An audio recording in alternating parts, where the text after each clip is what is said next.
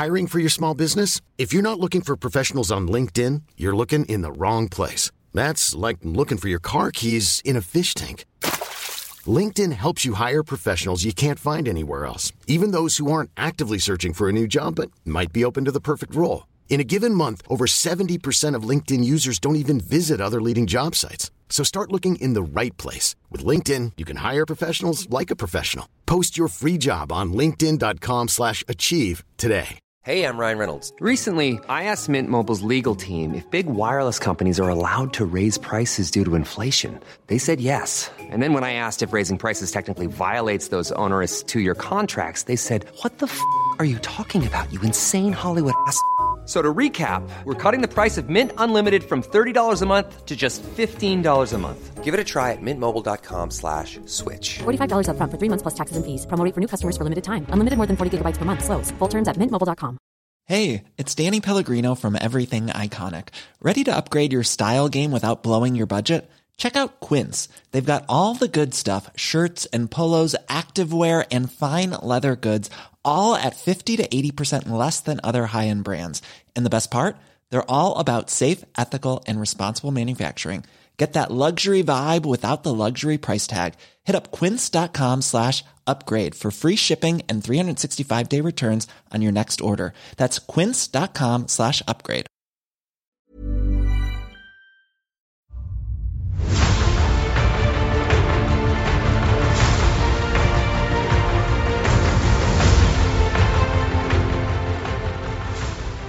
Hey, everybody, and welcome to the Blizzard Watch podcast. I'm Matt. I'll be hosting this podcast, as I host at least one a week.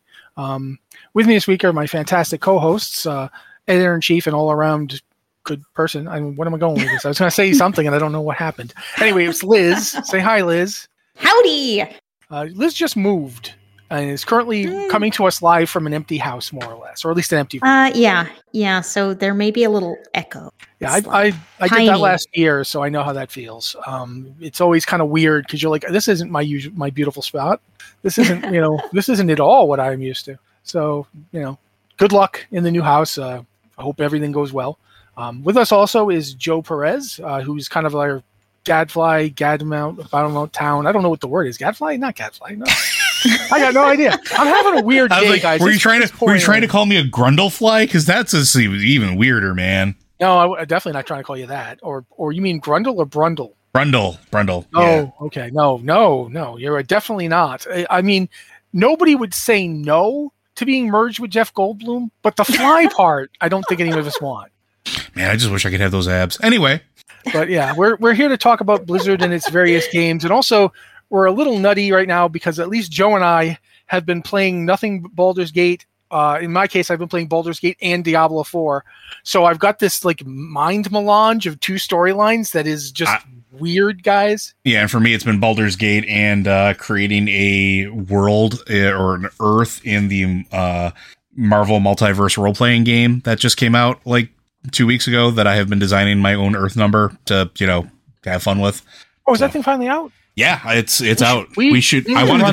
I wanted to talk about that during the pre-show. We can talk about it later, but yes, I'm going to want to run this at some point. It's a very nice system, and I will gush about it probably on the next pre-show. All right, but for right now, we're going to talk about various things going on for Blizzard because that's what we do. First up, I think is going to be. I'm going to say we're going to go with the ArcLight Rumble news. Namely that it's ArcLight Rumble now and not ArcLight. No, it's Warcraft Rumble, not. Yeah. Sorry, Liz. I was giving Liz a problem there. I'm sorry. Do you want to talk about it? I mean, you've gotten to play it, whereas I haven't. Sure. I actually thought the ArcLight part was the most interesting part of the title, and now they've dropped the ArcLight part, so it's just Warcraft Rumble. And the beta has ended in the United States. It's only going on in, I believe the beta is going on in Canada, Australia, and several places in Europe, and it should have just opened in the Philippines. So that means I can no longer play it. I thought it was a really fun, really polished game. I mean, it's been in beta for at least closed beta for quite a while. Didn't it come out last year, I want to say? I mean, it was announced last year at last year's BlizzCon Online. Okay. And it's just kind of been sitting It was on the iPhone or the iOS for a little while, wasn't it? No, it was not. It's only been in beta. It was. I played it on iOS, but it's only been in a beta client. So but the beta client now for other countries has Android as well, right? You can get it Android or iOS. Yes, I believe you could words. You could play it on Android or iOS in the beta, but yes, other countries still have beta testing. The problem with this announcement is that it's kind of low on substance. It's like, okay, we've changed the name. That's cool. Warcraft Rumble. That sounds pretty cool. Though they've ditched, the acronym, which would have been War. Yeah. Okay, fine. That's a personal choice to make. It's fine. But there's really not substance here. What we really want is a release date. We want to know when we're going to be able to actively play this for real. And we don't know. All this was a name change. And oh, hey, there's some regional beta testing in other countries. And I have trouble getting excited about it. Yeah, that's fair. But at least now, it feels like at least if they've changed the name, then at least they haven't forgotten that they're putting it out. Which sometimes sometimes with these games, you wonder, like, does Blizzard remember that this thing exists? It's like with Diablo Immortal, which I still think is a really great Diablo game. It's just the monetization is terrible and annoying. Mm-hmm, mm-hmm. It was in testing for so long, and they were quiet about it for so long, but every time we got to play the game, like at BlizzCon, it was super polished and great. And they were just like, you're just sitting on this great game. It kind of feels the same with Warcraft Rumble. I keep wanting to insert the ArcLight in the middle of there because, even the first time I got into the beta, which was maybe 10 months ago at this point, it's been a while. The first time I got in, it was super polished. The graphics looked great. The gameplay was really fun. And, it's one of those addictive little games. It's like you start playing, you can collect different heroes and different mercenaries to fill out your team. And on different maps you attack, you're going to want to use different combinations of heroes and mercenaries to complete each one. You have to level all of them. And it was just really fun. It's one of those grippy games where you're just like, okay, I'm going to play one match. Oh, well, I finished that match. Let's do another one. And it plays fast. It was just a really slick gameplay experience. And I'm surprised that it has not come out. It feels like they're sitting on something that's really, really great and was already super polished. That's fair. But I want to kind of jump from that to something else because there's a Prime Gaming thing going on that I didn't know about. So many. Yeah, so many Prime Gaming things. This is one that I had actually missed, and Liz pointed it out, so I want to make sure we mention it. Diablo 4's got not just one, but 4 of the Diablo 4 battle passes skips. You can skip 4 tiers using Prime Gaming. I tried to look it up on the Prime Gaming site, and it's there, but when I clicked on it, I kept getting an error. Possibly because there's a massive thunderstorm outside my house right now, and at any moment we could be struck by lightning.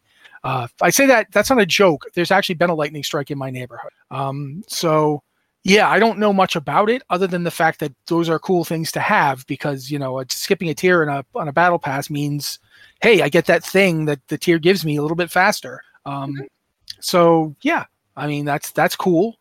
And it's Prime Gaming. So really all you have to do to get it is to go to your Amazon Prime account and just, see what it wants. Like it usually just click on it and boom, you got it. That was the case with the last time I used it. So yeah, that's pretty cool. We've got other stuff too, though. Prime's actually got a bunch of stuff this time around. And I did not find anything on Twitch. Did you see any Twitch drops? I don't believe there are any live Twitch drops for any Blizzard games right now, but that could change. Yeah, it could. I did not find any, so I am going to just go with what I did find. Amazon Prime's got the Silver Pig in World of Warcraft, the Silver Pig pet that used to be, I think it was China only, or was it Asia in general? It was, I think it was China only, but I could be wrong. Yeah, that one's going to be there till August 23rd. And it's cute. It's a cute little silver pig. I mean, if you've seen pigs in Warcraft, you know they're cute. It's that. So you can go get that pet and yay. There's a Reinhardt skin, the Reinhardt Conductor legendary skin. That's available for Overwatch 2 up until August 16th. And The last one that I can mention here is actually up till August 22nd, but it's a random epic, a standard epic card for Hearthstone. So you can just get that up until August 22nd. It's a random epic card. I mean, you know, if you play Hearthstone, you know what that means. And if you don't, you probably don't care. So there you go. The nice thing about those random epic cards is because Hearthstone has duplicate protection. Unless you have every standard epic card, when you get that, you're going to get a new epic card that you don't already have. Which is cool because it's free. I mean, you know, there it is. But that's pretty much it for Amazon Prime give handouts this month that we're aware of. There's nothing else that we're currently seeing coming out for any particular Blizzard games. So instead, I'll talk about something going on. We should talk about the Grand Prix first. The Kalimdor Grand Prix is from the 15th to the 28th of August. That's the flying races throughout Kalimdor. Am I correct? Or is it something else? Yeah, it's a series of dragon riding races back in the old continent in Kalimdor. I know there are some transmog rewards for it. Do either of y'all know exactly what the rewards are? It's basically riding. It's a transmog. It's a riding leathers. Like, it makes you look like an aviator. It's neat. I do love transmog, but I'm very bad at dragon racing. So I will do a lot of things for a flap hat with a set of goggles. I'm just saying. Yes, he will. Don't ask me how I know. But, you know, that's going on. That's actually really cool because, like Liz just pointed out, these are dragon riding races, but they work in Kalimdor. You can actually go and do dragon riding in Kalimdor, which is a good first step for possibly just having dragon riding throughout the World of Warcraft. And you look, I moved the title of the game in there, so yeah. Ooh, that's a segue. No, it isn't. But I do think that it's an interesting thing to see. It is. Because for one thing, we could possibly get other Grand Prix. We could possibly get an Eastern Kingdoms one, or a Northrend one, or, you know, a Pandaria one, and that'd be pretty neat in my opinion. And also, it means that maybe we'll someday maybe dragon riding will become flying. That is something some people have talked about negatively. Some people have talked about positively. I like dragon riding, but I do agree that it can kind of have a high skill ceiling to get anywhere with it. And I do understand why some people just want to be able to fly. But it would still be nice if we could ride our dragon riding mounts everywhere, like not just on the Dragon Isles.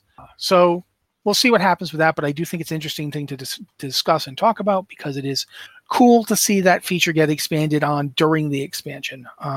Just like we've seen other stuff. Liz, I heard you talking. One thing I'm really interested in seeing is when you do dragon racing in the Dragon Isles, you know, you clearly have courses specifically designed for that. You have, you know, things to go under or through or over. You have things to dodge. You have trees that I always run into. And, you know, it's like designed to make a race course. And, you know, Kalimdor wasn't designed with any of this in mind. So I'm curious how these racetracks will look and feel and how they might give us a new perspective on Kalimdor by doing these races in at least slightly new environments. Yeah, I mean, how much of the, you know, how hard is it going to be to get the game to feel right, like to get the races to feel like they belong in the areas they're put in. That is a good point. We will see how that works out. Joe, you got anything here? Nope. I like dragon riding. We're dragon riding good. Gimme. Okay. Then we will move on to something that Liz literally just caught as we were about to do the show. If you guys remember, back in March and April, I think, we had I think to the first week of May, we had the Turbulent Timeways event, and that's coming back. Apparently it starts, I want to say September. That's when you linked it, I think. But unfortunately, yes. September 20, go back and look at it. September 26th to October 30th. So yeah. It's coming with patch 10.1.7, which is releasing on September 5th. So there's so much content in WoW this year. Yeah, in fact, that's something else to mention. Since Liz just mentioned it, yeah, we're also getting 10.1.7 in a month, less than a month. That's going to be out next month. How am I supposed to keep up with all of this content? I don't know. And we don't I mean, that's a lot. Their content pace has been close to blistering this expansion. Mm-hmm. It's actually kind of amazing, really, and a little like sometimes I'm kind of surprised by it. But yeah, that's happening, and that'll also basically be close to when we're getting the Turbulent Timeways event is the 26th. The Grand Prix ends on the 28th, and 10.1.7 will have been out for about a month at that point when it starts, and it's going all the way through October. It's going till like the last day of October. Next to last day of October. So it's going all the way up to the 30th. Did we actually stop to say what Turbulent Timeways was? Oh yeah, sorry, I was in the middle of it. Basically, it's like the time walking events, except instead of having 1 week and then you don't see it again for like a couple of months, it's basically going to be every expansion over 6 weeks getting a time walking week. So, and I really liked it. It started. It started from the beginning forward, didn't it? I think so, but I think it was go ahead. I think it started in Wrath because that was where they were in kind of the rotation of time walking, but then it went all the way around. Yeah, that's why it makes me wonder if it's going to do that again. Like if since Wrath was the one last time, then Cataclysm would be the one this time. So maybe it'll start in Cataclysm and then go to Mists, then go to Warlords, then go to Legion, then BFA, then back around. Actually, I guess they don't have Shadowlands yet, do they? There's no Shadowlands time. No, not yet. Yeah. Generally speaking, we're not going to get something like that until either way tail end of this expansion or next expansion. Yeah, I just wanted to make sure I wasn't leaving it out. But yeah, regardless, it rotates through all of them, and you get a chance for I think the last one was item level 402 to 411, or is that the new one? I don't remember. Actually, I'm seeing this. No, that's the last one. Was item level 402 to 411 gear dropped at the end. You would get a chest with at least one once you'd run the 4 dungeons. So yeah, that's probably not going to be the case again. It'll probably go up because gear has gotten better. What with the various new raids and new events going on. But we'll see. I don't think they've announced what the gear will be yet. So anyway, but that's so the timeways, we've mentioned that. Is there anything else from your things I hadn't mentioned yet that we hadn't gotten to? I think you got it.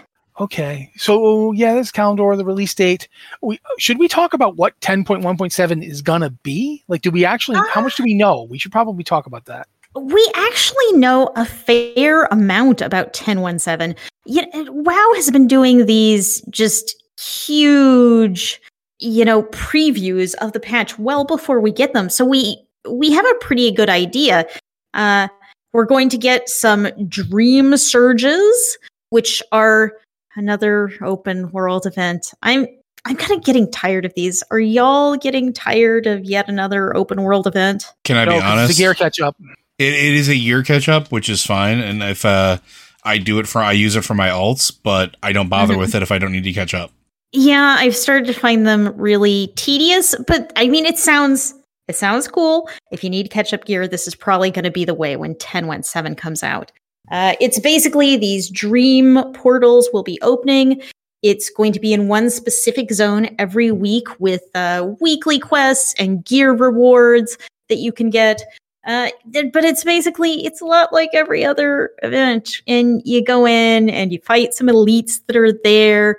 You do quests, and then you come back and do it again in a new zone next week. Yeah. So that's fine.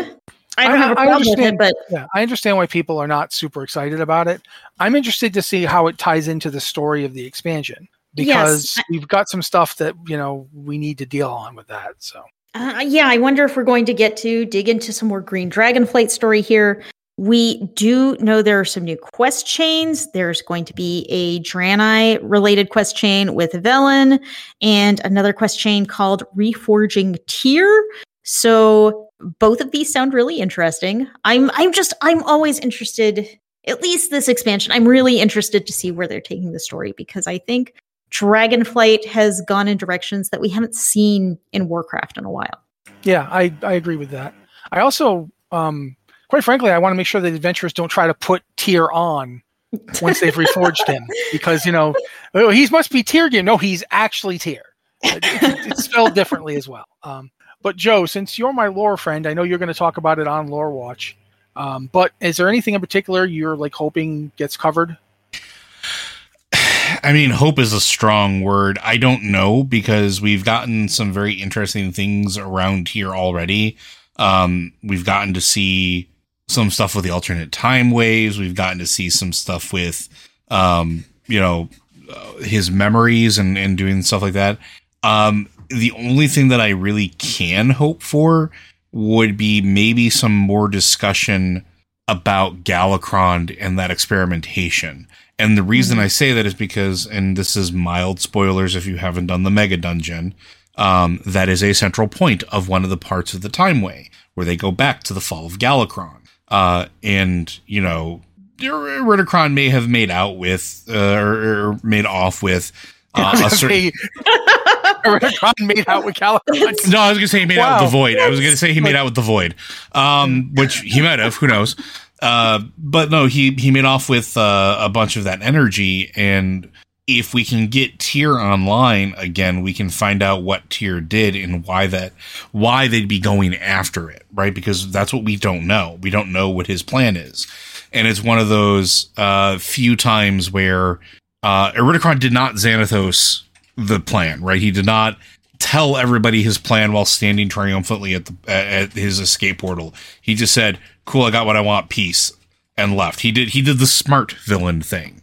So now we have to kind of catch up and figure out what he's doing, and Tyr is probably going to be the key to that. And I think that would be the most interesting thing, is we wake him up, we bring him back, we put him in a body, and we go, hey, by the way, all this stuff has happened.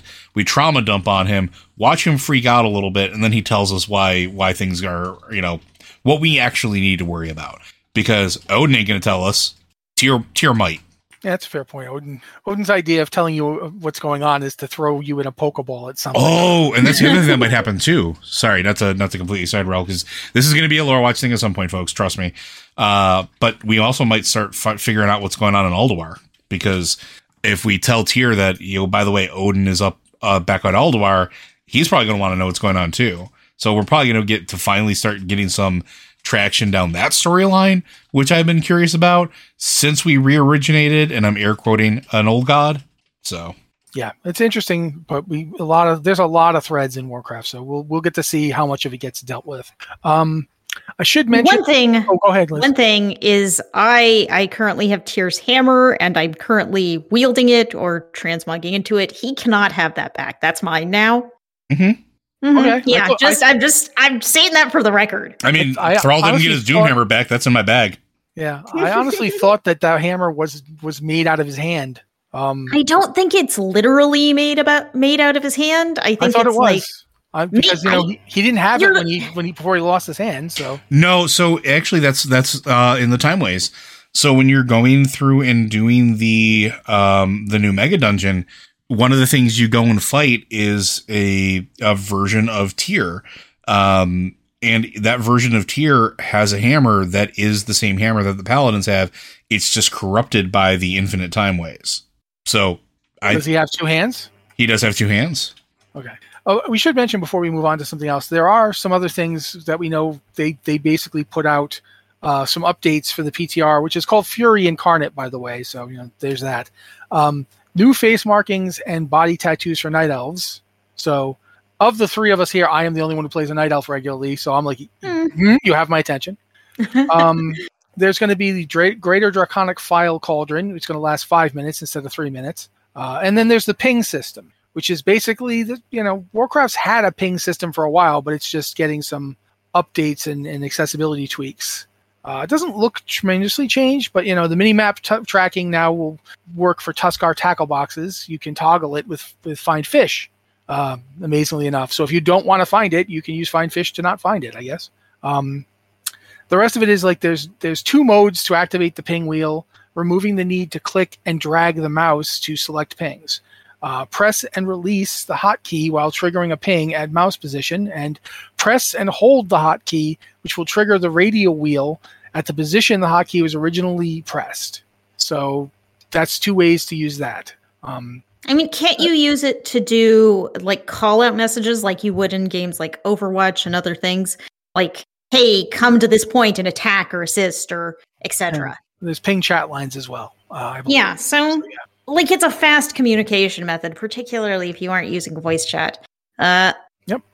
I use voice chat, so I don't know if I'm going to use this, but it does sound like a good thing to add for more casual gameplay, which, you may not have voice chat with everyone. Yeah, and it's something that lots of other games have, like Apex Legends has it. So it's a good thing to bring in. Plus, I mean, the more things get copied from Apex Legends, the more chance that we'll get Titans from Titanfall inside World of Warcraft. And, there we go. Pretty good.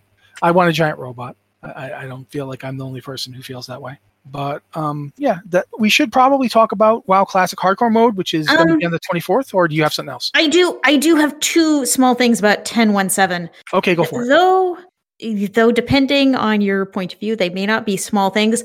One is new heritage armor for Night Elves and Forsaken. So, Matt, new transmog for your Night Elf. Yeah, I was a little surprised that they did that, actually, considering that they did the Night Elf and Forsaken armor in Battle for Azeroth. Mm-hmm. Like, they did that. And they, in fact, since they did multiple types of armor, it's like they had a leather one and a cloth one and a plate one and a mail one. So I was a little surprised. But then again, they did humans recently. And it's like humans and orcs. Wow, there's two groups that don't have any armor designed after them. So yeah, why not? Why not? And Forsaken, I actually think, could use a heritage armor. Forsaken, for all that, there's a lot of Death and Skull looks. That's not necessarily a Forsaken thing. That's usually much more of a Death Knight or Warlock thing. So I'd like to see what do Forsaken get as their, for lack of a better word, their heritage armor. What do they get? What is their heritage? They haven't been around that long. So what are we drawing on? Is it like, do you just wear Brill? Are you just wearing like the weird buildings from Brill on your shoulders? What's the deal? I am curious to see what this ends up looking. So this leaves trolls are the last vanilla race that do not have heritage armor. Draenei too, right? Well, I was just saying vanilla race. So it's trolls and Draenei are the only two without heritage armor at this point. And considering we're getting a Draenei story with Velen, it seems like it would have been a good time to go ahead and add some Draenei heritage armor. Of course, then that would just leave trolls as the last sad race out without their own look. Except I'm not counting for allied races. Are trolls and Draenei actually it? Because I know Blood Elves got one, didn't we? Mm-hmm. Yeah, we got Blood Elves. Like me, we were pretty early on the list, actually. Yeah, and even some of the allied races have it, don't they? Like allied races had heritage armor from the beginning. I'm pretty sure, didn't they? That was a thing. If you leveled them all the way to max, that is without race changing or boosting, you got the heritage armor. So yeah, they've had it since the beginning.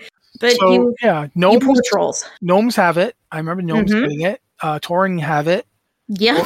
Yeah. I think it is just trolls and Draenei at this point. They're the only two who haven't got it yet. I know, like goblins and Worgen got it. Yeah. I remember the top hats. So trolls, if you want to, you can get the blood troll look by doing the trading post this month. If you're into the blood troll look, if you don't want a blood troll look, I'm sorry, can't help you. Who knew that, doing a set of armor without shoes would be so hard? It would be easier. Look, you don't even have shoes, but no. Apparently not. But yeah, is that it? Or do you have anything else? We're also getting holiday updates to Hallows End and Brewfest, and I was reading from a post I wrote, and now I see a typo, and it's going to consume me until I fix it. Hallows End, Brewfest, and Day of the Dead. Hallows End has a totally new quest line, which is going to be interesting. I love that they're going back and revisiting these things because they have been the same for so long. So long. So Hallows End since about the end of vanilla. Like Hallows End came in during vanilla. It was just before BC. And they've made a few changes here and there, but it's still basically go to the Scarlet Monastery and fight the Headless Horseman. So yeah, it's interesting. So I'm really looking forward to that, to doing Hallows End, and it is something new, something different. Yeah, and they've been saying all along that they're working on holiday updates, so yeah, it's good to see them do that. However, I'm going to mention it now. WoW Classic Hardcore mode is this month. I think it is August 24th. That's what I have written down here, and I'm the one that wrote it, so I'm pretty sure I meant it. And they now have a post over at the Blizzard official site telling you what's what it's going to be like to log on to a hardcore server. When the hardcore servers go up, which is again at the end of this month, there will be no phases. Everything will be open from the start. It'll be like going onto a server that is at the end of its phase cycle. They are just skipping it all and putting the last content availability onto the thing. That's what hardcore is going to be from the beginning. They're also putting in some changes to how the gameplay works. For instance, there's a 24-hour lockout on dungeons. They don't want people to be just in dungeons constantly. They don't want people to just run dungeons to level. They want people to actually have to go out and run around in the world, because that's the whole idea of the hardcore thing, is to make it you have to face more of the threats of the natural world. They're also making it difficult you can't really snare and kite as much. They're making it harder. And they're also getting rid of the group XP thing where you have somebody who's like level 60 and somebody who's level 5 in a group, and the level 60 guy kills everything and everybody else gets massive XP for it. They are deliberately changing that. They're making it a reduction to group XP earned when there is a large disparity between player levels in the same group. Mm-hmm. So you won't be able to do something that to this day, people do.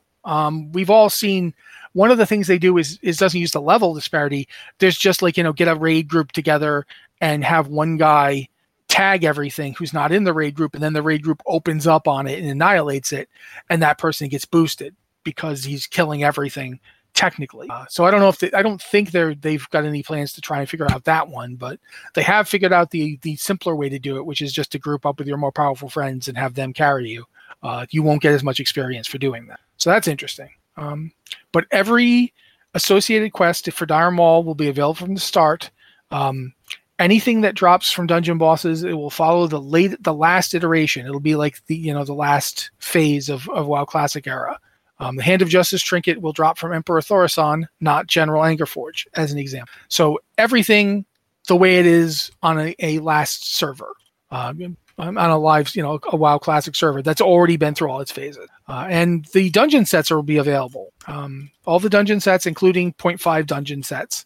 So the slightly upgraded versions of dungeon sets that came out near the end of Vanilla's live run, they're going to be available from the start. Of course, you'll have to get up to level 60 to get them, and it's a hardcore server, so if you die, you won't be. And one other thing to keep in mind is that they're putting guards on places that don't have guards in regular WoW Classic and in the original game when we played it. For example, Light's Hope is going to have a lot of guards. You can't just run into Light's Hope and murder people. There are guards there. They will fight you. So that's another thing to keep in mind. If you're doing hardcore, you don't necessarily want to mess around with the guards because they will probably kill you. And if they do, you will be dead, especially if Corfax is still there. Remember Corfax? I remember Corfax. Yeah, if that dude's there, you don't want to start anything. Trust me on this. Who could forget that time when we were all playing Death Knights together and Corfax just decided he needed to murder all of us even after the scenario ended and we were all... Theoretically, we were all friends again, except still for aggroing. Corfax. Still aggroing. So definitely don't mess with Corfax. But that's that. The only thing left to mention, I think, is patch 1.1.1 is now live in Diablo 4. If you've not been keeping track of that, a whole lot of changes. At this point, I think every class got buffs. Yeah. So every class got buffed. I feel like it's really interesting how Diablo has been handling this, and it is basically you get a buff, and you get a buff, and you get a buff. Obviously, we had patch 1.1 come out, and we got some nerfs, but now Blizzard is like, well, actually, maybe some buffs. Maybe we'll bring everyone up. And considering my Paladin yesterday just got not yesterday, today. Today is Tuesday. Do you mean the servers came up? And my Paladin got a 5% nerf to healing. Oh, you mean okay? Yeah, you mean wow. And I've switched games. I've switched topics entirely. Sorry, everyone, trying to follow the conversation in my head. It's nice to just log on and have things be better instead of log on and I do 5% less healing across the board now. Okay, that's great. That's great. I'm good. I'm cool. Fine. But with that, the last thing to mention is the Diablo 4 short story. Teeth of the Plague. It's going live today. So if you want to read that, it's up at the Blizzard site. I have not gotten to read it yet because I just found out about it when I was writing this email. I knew that it was going to happen, but I didn't know when. So yeah, but it's out. Looks to be a druid-centric story. Mm-hmm. So yeah, that's cool. Joe likes druids, so he might read it, and maybe we'll get to talk to it by the time Lore Watch is up. Oh, I plan on reading it. I haven't had a chance yet, but yeah. Did we mention the Invasion trailer for Overwatch 2? No. We haven't. Okay. There's a new trailer for Overwatch 2's Invasion event. It's actually interesting because whilst we have not necessarily always had a positive reaction to it over around here, I do think all three of us do want them to do more PvE stuff. Oh, yeah. Even if it is not necessarily the way we wanted it. I will say that I didn't know there was a new hero coming. I didn't know Illari was coming. I know nothing about Illari at this point other than Illari seems to use a lot of sun-based attacks, which, hey, sun-based attacks is cool by me. But I am interested to see how she's a support hero, and they directly mentioned how the last support hero they did, whose name I can never remember, I want to say Lifeweaver? Lifeweaver. Yeah, Lifeweaver. They mentioned specifically in the article about it that Lifeweaver was kind of a problem. Like, people were underwhelmed by Lifeweaver. They didn't necessarily take to Lifeweaver. And they've tried to make sure that Illari's kit is more immediately interesting to people, that they find it more worth their time. And I think that's pretty cool. But I haven't, I don't currently play Overwatch because, my God, how many games am I supposed to play? Jeez, guys, there's so many. There's only so much time, so many hours. At this point, I'm trying to juggle two of the densest games out there. Diablo 4 and Baldur's Gate 3. Trying to juggle these two is like trying to juggle not some plates, but two entire hutches full of plates. So yeah, but that's out. You know about that. You were gonna say something, Liz?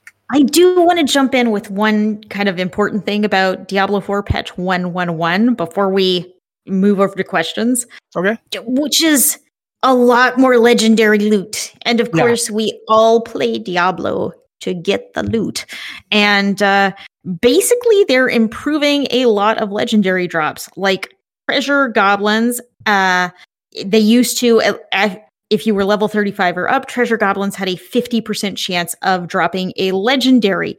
But now the chance has, it's going to be, I believe it's 100% after level 35, or at least it's greatly increased. So you're going to get a lot more legendaries from treasure goblins. And I think treasure goblins have felt really kind of unrewarding, which is... Oh, you don't want to hear my rant about how I chased one treasure goblin through literally an entire, the Hellfire, when the zone's got the Hellfire thing going on. Yeah. I chased one goblin literally through the entirety of Hawazar. The entirety of Hawazar. You know what he dropped for me? Blue pants.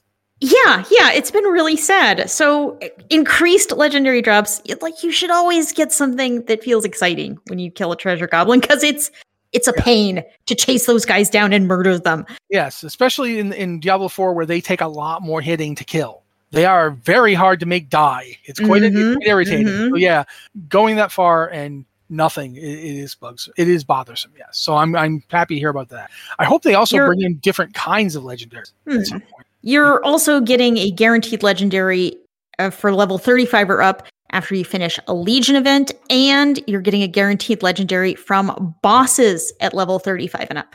So bosses in dungeons, you're 100% going to get a legendary by running that dungeon if you're level 35 or higher.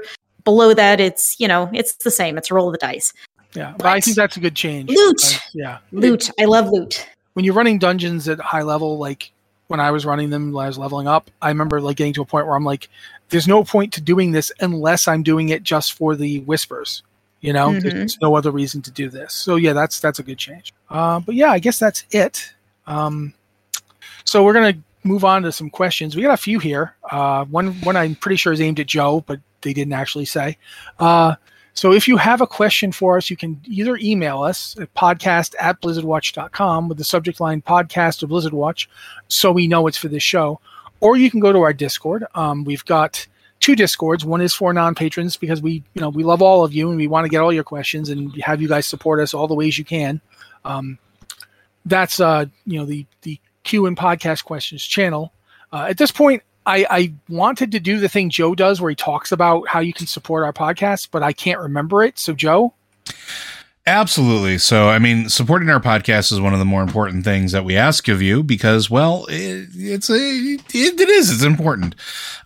So if you can't support us monetarily as a Patreon subscriber, which again, if you are a Patreon subscriber, we appreciate that.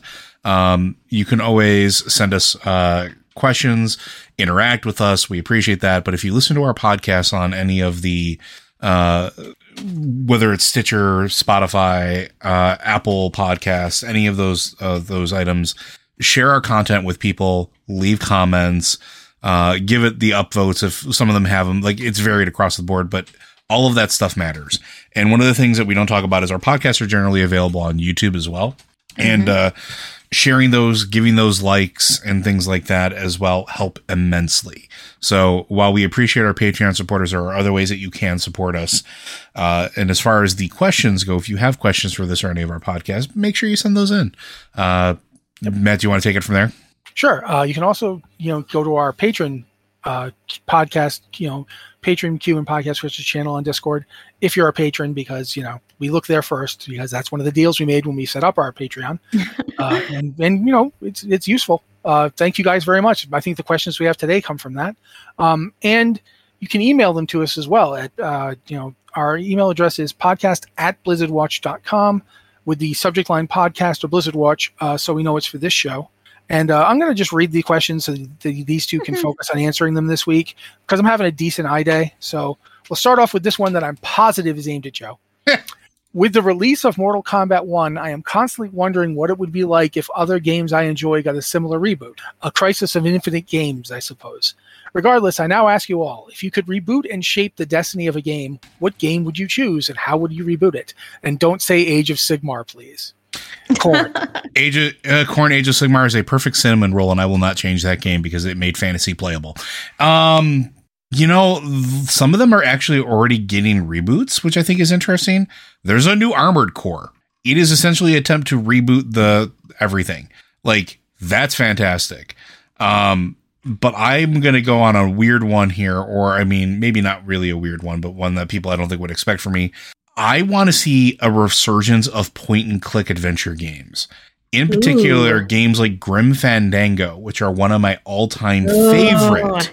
Right now, imagine a Grim Fandango with modern, tools available to it, having that same quality of writing, the same quality of adventure.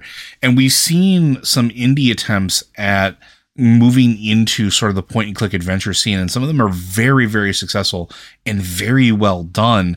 But I'd like to see what something with a little more money behind it could do, especially with something like Grim Fandango, which could be just an epic, like, multi-game spanning thing. It wasn't too long ago. I want to say it was like, it sounds like it's a long time ago. I want to say it was like 2008 to 2011, somewhere in that range. They brought back the Sam and Max games, and those were great. Like, they were remastered. They played very, very smoothly. The humor still hit. They released another point and click adventure game that was acting as the fourth Back to the Future movie, where they got Christopher Lloyd to come back and do voice acting for it. And they got somebody who sounded very much why can't I remember his name now? Michael J. Fox? Yeah, who sounded very much like Michael J. Fox to take over that role since Michael J. Fox couldn't at the time. Those were really cool ideas, and I think that's a genre that has sort of fallen off of mainstream radar in place of like ARPGs or MMOs. So if I could reboot games similar to how like Mortal Kombat and fighting games are getting a resurgence, because it's not just Mortal Kombat. Street Fighter 6 just released, and that is a wild I wouldn't say a reimagining because it's still a fighting game, but it's more of a soft reboot though. I mean, it is a soft reboot. That the stuff from before did happen. It's just now we're 10 years later. Yes. And everybody's changed. Yeah. Yeah. So it's a soft reboot, but like Mortal Kombat was an interesting one. Mortal Kombat 1 may sound weird to people, but we just got done going through Mortal Kombat 11, which I played through the story. And at the end of that one, spoilers for a game that's like 4 years old at this point. You reset the universe, and Raiden gives Liu Kang the power of Kronos and himself so that he can reshape the pantheon and reshape the universe and sort of like learn from the gods' mistakes. So instead of having like a pantheon of gods, Liu Kang is the god who is sort of in charge of everything else now, because that's how they decided to reboot everything. So you got a whole new universe with a whole new world with Liu Kang in the role of Raiden, and the other gods, and just sort of like restarting everything. And it made sense in terms of the world because everything had gotten way too complicated. And they even mention it in Mortal Kombat 11, like, which you wouldn't expect would have a solid story, but it did. It did, but you know what the weird thing about Mortal Kombat 11 was? You know who the best character to play was? Shang Tsung? Spawn. Because they got Keith David to do the voice again, and he's just brilliant. Because the weirdest thing about Mortal Kombat games, and we really are getting on a tangent here, Biz, they incorporate all the characters they bring in who aren't Mortal Kombat characters into the story. Yeah, RoboCop, Rambo, Jason, Terminator. Yeah, Jason, Freddy, Leatherface. Like these are all made appearances in Mortal Kombat and have stories. The alien. Like the xenomorph alien, like these have all made an appearance, but not getting too in the weeds there. That sort of helped revitalize. Like I will honestly say that helped revitalize, I think, bringing fighting games back to mainstream, because now even like Riot is got Project L, which is the League of Legends fighting game where it's all the characters and all the heroes, or at least right now I think there's only 4 playable right now, in the demo. Which they showed off at EVO 2023. But without Mortal Kombat being a huge success again with Mortal Kombat 10 and 11, and now rebooting the universe into Mortal Kombat 1 and starting the franchise fresh again, or Street Fighter finally releasing Street Fighter 6, the fighting genre probably would not have gotten so much hype and be back to mainstream and having sort of a resurgence. And I'm going to shut up here in a second, but I think we're due for something like that with point and click adventures. Liz, what do you think? So I want to ask you something about yours, which you're talking about Grim Fandango, a game that I loved. In a reboot like this, Mortal Kombat 1 is, like you said, it's rebooting the universe. It's coming in with a new story, starting from the beginning. Again, would you take Grim Fandango in that direction and do a new storyline? See, that's the thing though, because Grim Fandango was established an entire universe, right? Like it established an entire afterlife. Grim Fandango is what I think of when I think of like the Shadowlands and the afterlife. I'm not going to lie, right? It's so good. And if anyone out there has not played Grim Fandango, go play Grim Fandango. It was recently remastered. You can get it on any platform. Play the game. It's so good. Don't take the train if you're not willing to go to where it's going. Yep. But it also, like, I wouldn't change what happened in Grim Fandango. Mm-hmm. I would continue stories in that universe, right? Because let's be honest, that had one of the best game endings of all time. Wow. Yes. So good. Yeah. So like, I would not change that. I don't want to take that away from it, but I would do something like what Street Fighter is doing, where I would do the soft reboot of like, let's say Grim Fandango, where like, here's an indeterminate amount of time later, and here's how things have changed, and let's move on to the next adventure, still set in the same familiar universe. Like, that's when I think things are at their best. When you completely tear them down and start from scratch. Mortal Kombat being an exception because they made it work, and it's still familiar enough because like Shang Tsung's still there, and there's still the other realms, and a lot of the other characters are still exist because of how it ended. It still feels familiar. It's not completely foreign. Versus how many games have we seen completely try to reimagine themselves or reboot themselves, erase everything that came before them, and just completely fail because it's not what players expect. So I remember Devil May Cry actually did that, and then they walked it back. They were like, "Okay, next game's going to be the original one again." Well, yeah, and which is a shame because like that reboot, that reimagining was very, very good. They just missed the mark. Nobody wanted it. Yeah, nobody wanted it, right? And that's the problem, is that nobody wanted it, and they didn't really have the audacity to stick with it.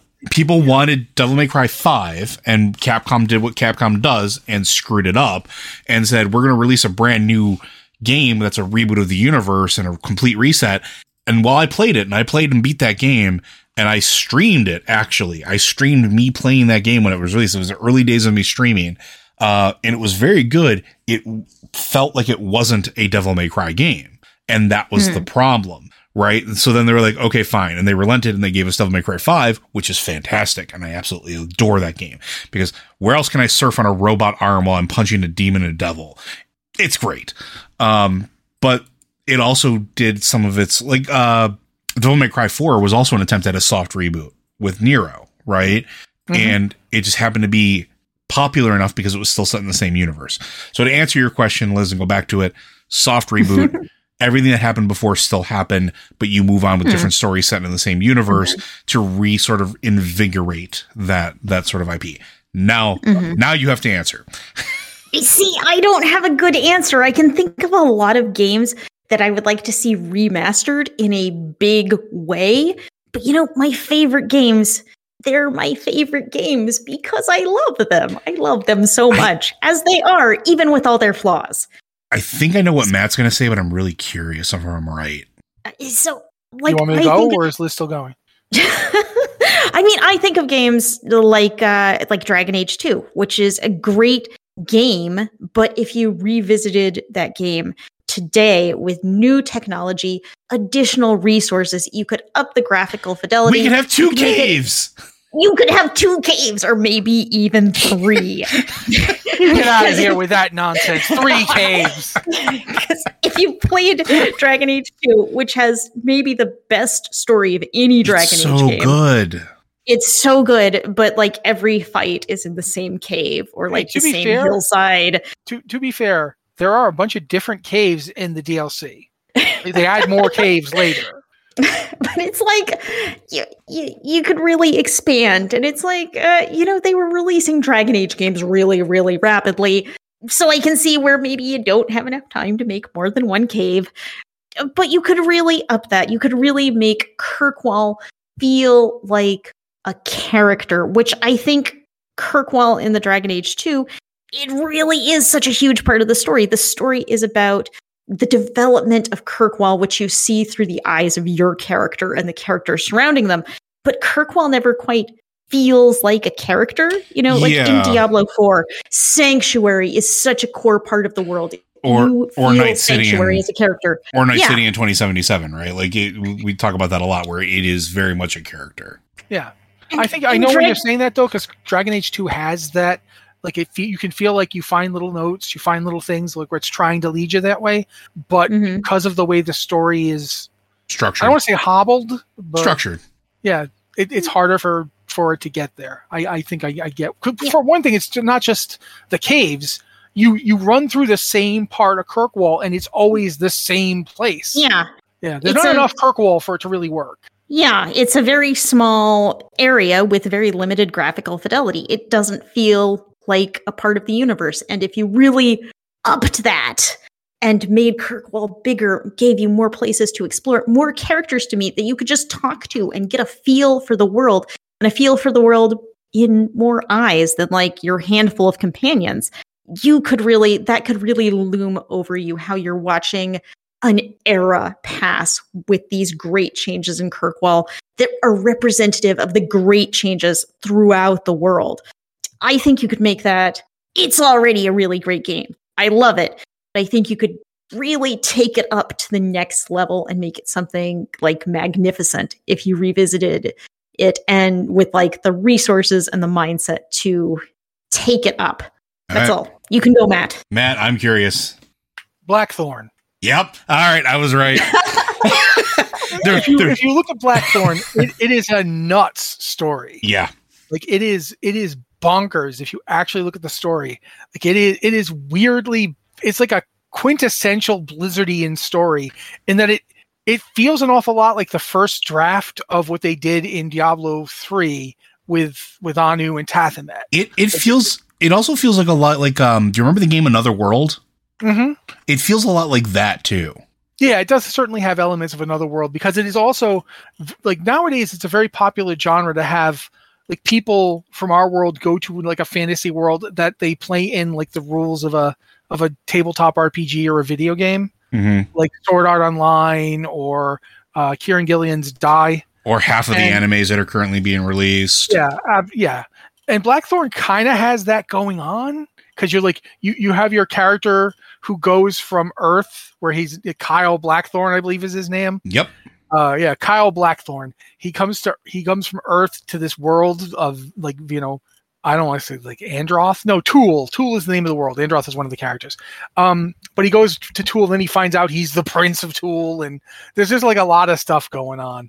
And it is like, I would totally take this ridiculous bonkers like lore, and I'd work on it, but I wouldn't get rid of much of it. I don't think I'd actually toss anything. I'd just add more to it. Like, cause the idea that, Tool was ruled by a sorcerer. First of all, the place is named Tool, Tuul. You can't stop calling it Tool. It's like, oh my God.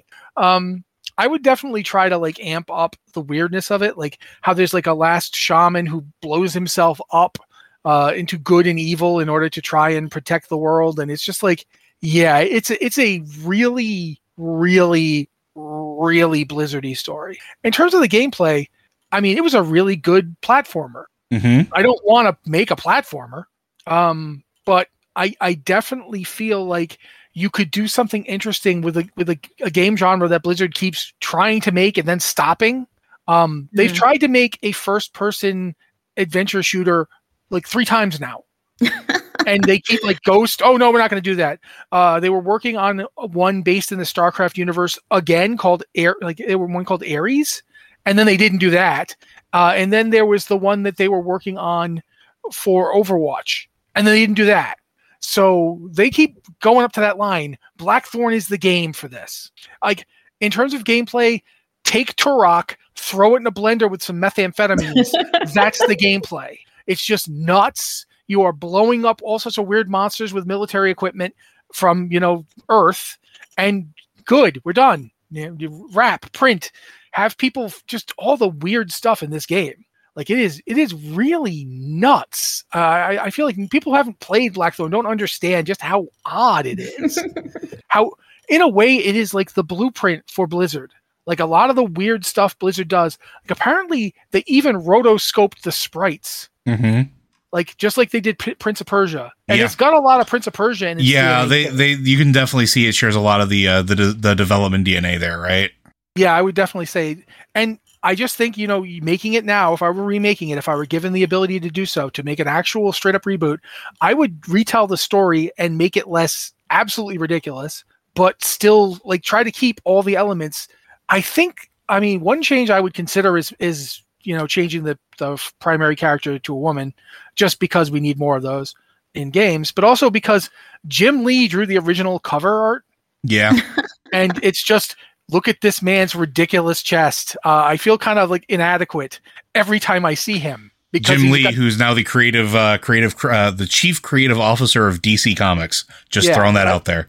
At the time, he was Marvel's big guy. Yep. And yeah, it's just, maybe let people like actually choose the gender of their protagonist. I think that's one of the cool things about Assassin's Creed nowadays. The last couple of Assassin's Creed games let you choose the gender of your protagonist. Yeah, the games that let you do that, even like Diablo lets you do that. Like, the games that let you do that give you more agency, because, and I've been saying this for years, right? Like, remaking some of these older games and allowing for representation in them is sometimes, like, it seems like such a minor thing, but it's such a huge thing to so many people.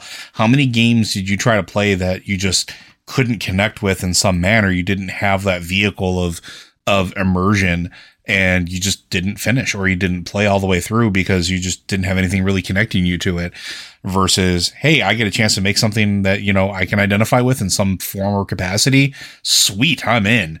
Like, it draws you in and lets you actually experience things easier. So, yeah.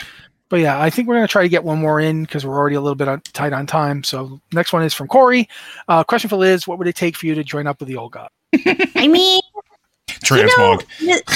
Yes, that is true. Anyone who offers me transmog, as long as it's good transmog, I'm gonna go there. But really, N'Zoth only wanted to help out. Didn't he only come to help us in this world? This guy wasn't so bad, and if he showed up at my house with a plate of cookies, I would be like, okay, yeah, let's eat some cookies. Where are you going with this? Let's find out. I don't think it would take very much. Are raisins? Are void cookies just raisins? I'm okay with this. I like raisins. I'm hoping not. No, raisins are toxic to dogs, man. And raisins and cookies seems like, it's like you pick up the cookie and you think, oh yeah, chocolate chip cookie, and then you take a bite and it's like oatmeal raisin, and then no, that's not okay. So if you showed up, the worst thing about that is that oatmeal chocolate chip cookies are really good. See, so I don't like chocolate all that much, so I'm all about the raisins. So anyway, continue. The raisins are toxic. I just mean, I don't think it would take that much. A lot of characters in Warcraft are just jerks, and if you show up with some modicum of courtesy and maybe some cookies and some transmog, definitely some transmog, it's like, I'm cool with that. Also, our Warcraft characters are infamous for making bad, terrible life choices. So this kind of fits with the theme. An old god shows up in Stormwind or Orgrimmar and is like, here, I have this big plate of cookies. Wouldn't you like a delicious cookie? And also, you can have a fancy hat. And we would all go for that, right? Like, the entire Warcraft universe would go for it, and then we would slip into the void, and it would be a whole different game. I'm one of the rare people that I did not actually want to keep the hat. Neither. I got rid of that as soon as I could. I honestly didn't even do the quest because I didn't want to even get started on it. My character just got the thing saying, "Hey, they want you to figure out what's going on with those Naga," and I'm like, "Nope," and didn't even do it. Just watched the video. Because I'm just like, nope, I will be pure. The problem with that hat was that it was an ugly hat. I'm sorry. I just don't want to walk around with an eyeball on my forehead forever. But what if it was a nice top hat? Give me something fashionable. A pair of sunglasses. I always wear sunglasses. My problem is that as you're saying this, though, I keep remembering N'Zoth's mouths. Not N'Zoth. Yogg-Saron's mouths, all the mouths. I just imagine the top hat, big mouth opening. Sunglasses, big mouth opening. I'm like, no, I can't. Every time. So yeah, I don't think I would go that way. But I get what you're saying. Quite frankly, there were times where I was like, Arthas has a point. So yeah. Exactly. The bad guys in World of Warcraft and the bad decisions all of us make, it does kind of fit into the theme where if an old god showed up and he was nice enough, we might just say, okay, you have any cookies for me? Yeah, I'm there. Just like the idea of N'Zoth knocking on your door. Hi, I've got some cookies. Don't scream. But I guess that's going to wrap us up for today. I'm going to get Joe to do the thing he does, which he does better than I do. So, Joe? Blizzard Watch is made possible due to the generous contributions at patreon.com/BlizzardWatch. Your continued support means this podcast site and community is able to thrive and grow. Blizzard Watch supporters enjoy exclusive benefits like early access to the podcast, better chance at having your question answered on our podcast with a queue, and an ads-free site experience. Thank you very much, Joe. And remember the thing Joe said earlier about helping us via promoting our various podcasts. That's super important. You can go to YouTube and, comment, even tell people how much you like them. And you can go plenty of other places you can go to. Sharing the link on Spotify actually does really help because and YouTube in general. And the reason we mention those is because those are algorithm driven. So the more our content is shared, the more those platforms share our content. It seems counterintuitive, but it does check for that. Yeah, and it's one of those things where you can get to a tipping point where, a lot of this stuff is done by the site and you don't have to worry about it as much. So yeah, please. Absolutely. Go ahead, Liz. And also our podcasts are completely supported by listeners like you who support us on Patreon. I understand not everyone is able to financially support us, but these podcasts are completely supported by listeners. If you enjoy the podcast and you can chip in $1, anything, it really helps. And if you just like listening to us, that's cool too. We're happy to have you. Mm-hmm. So, again, if you have an email, go ahead and send it to podcast@blizzardwatch.com, subject line podcast of Blizzard Watch. You can hit us up on Discord. We got 2 channels there. There's the Patreon Q and Podcast Questions channel and the Q and Podcast Question channel for non-patrons. So you can hit us up there as well. I'm pretty sure we're all on Blue Sky now. I think some of us. I haven't actually posted anything on Blue Sky yet. So a lot of the staffers are starting to head over there, so you can find a bunch of us over there. Yeah, so if you want to look for us on Blue Sky, you can probably send us messages or at least add us there.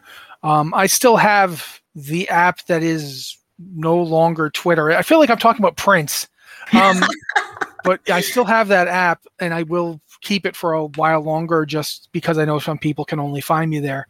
But I'm generally moving towards other social media platforms right now for obvious reasons, because who knows what it'll even be named next week. I'm mostly using Mastodon these days, but I haven't really decided where Blizzard Watch is going. We're still on Twitter.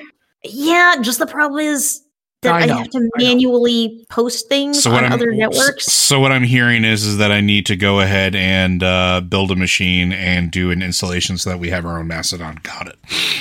Hey, no one's stopping you, man. But anyway, thank you guys so much for being here with us. This has been the Blizzard Watch podcast, and we'll be back next week.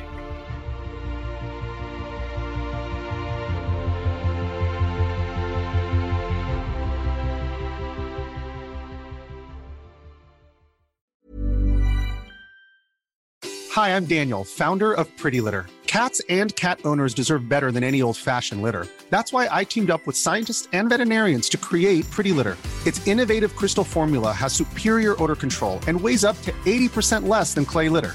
Pretty Litter even monitors health by changing colors to help detect early signs of potential illness. It's the world's smartest kitty litter.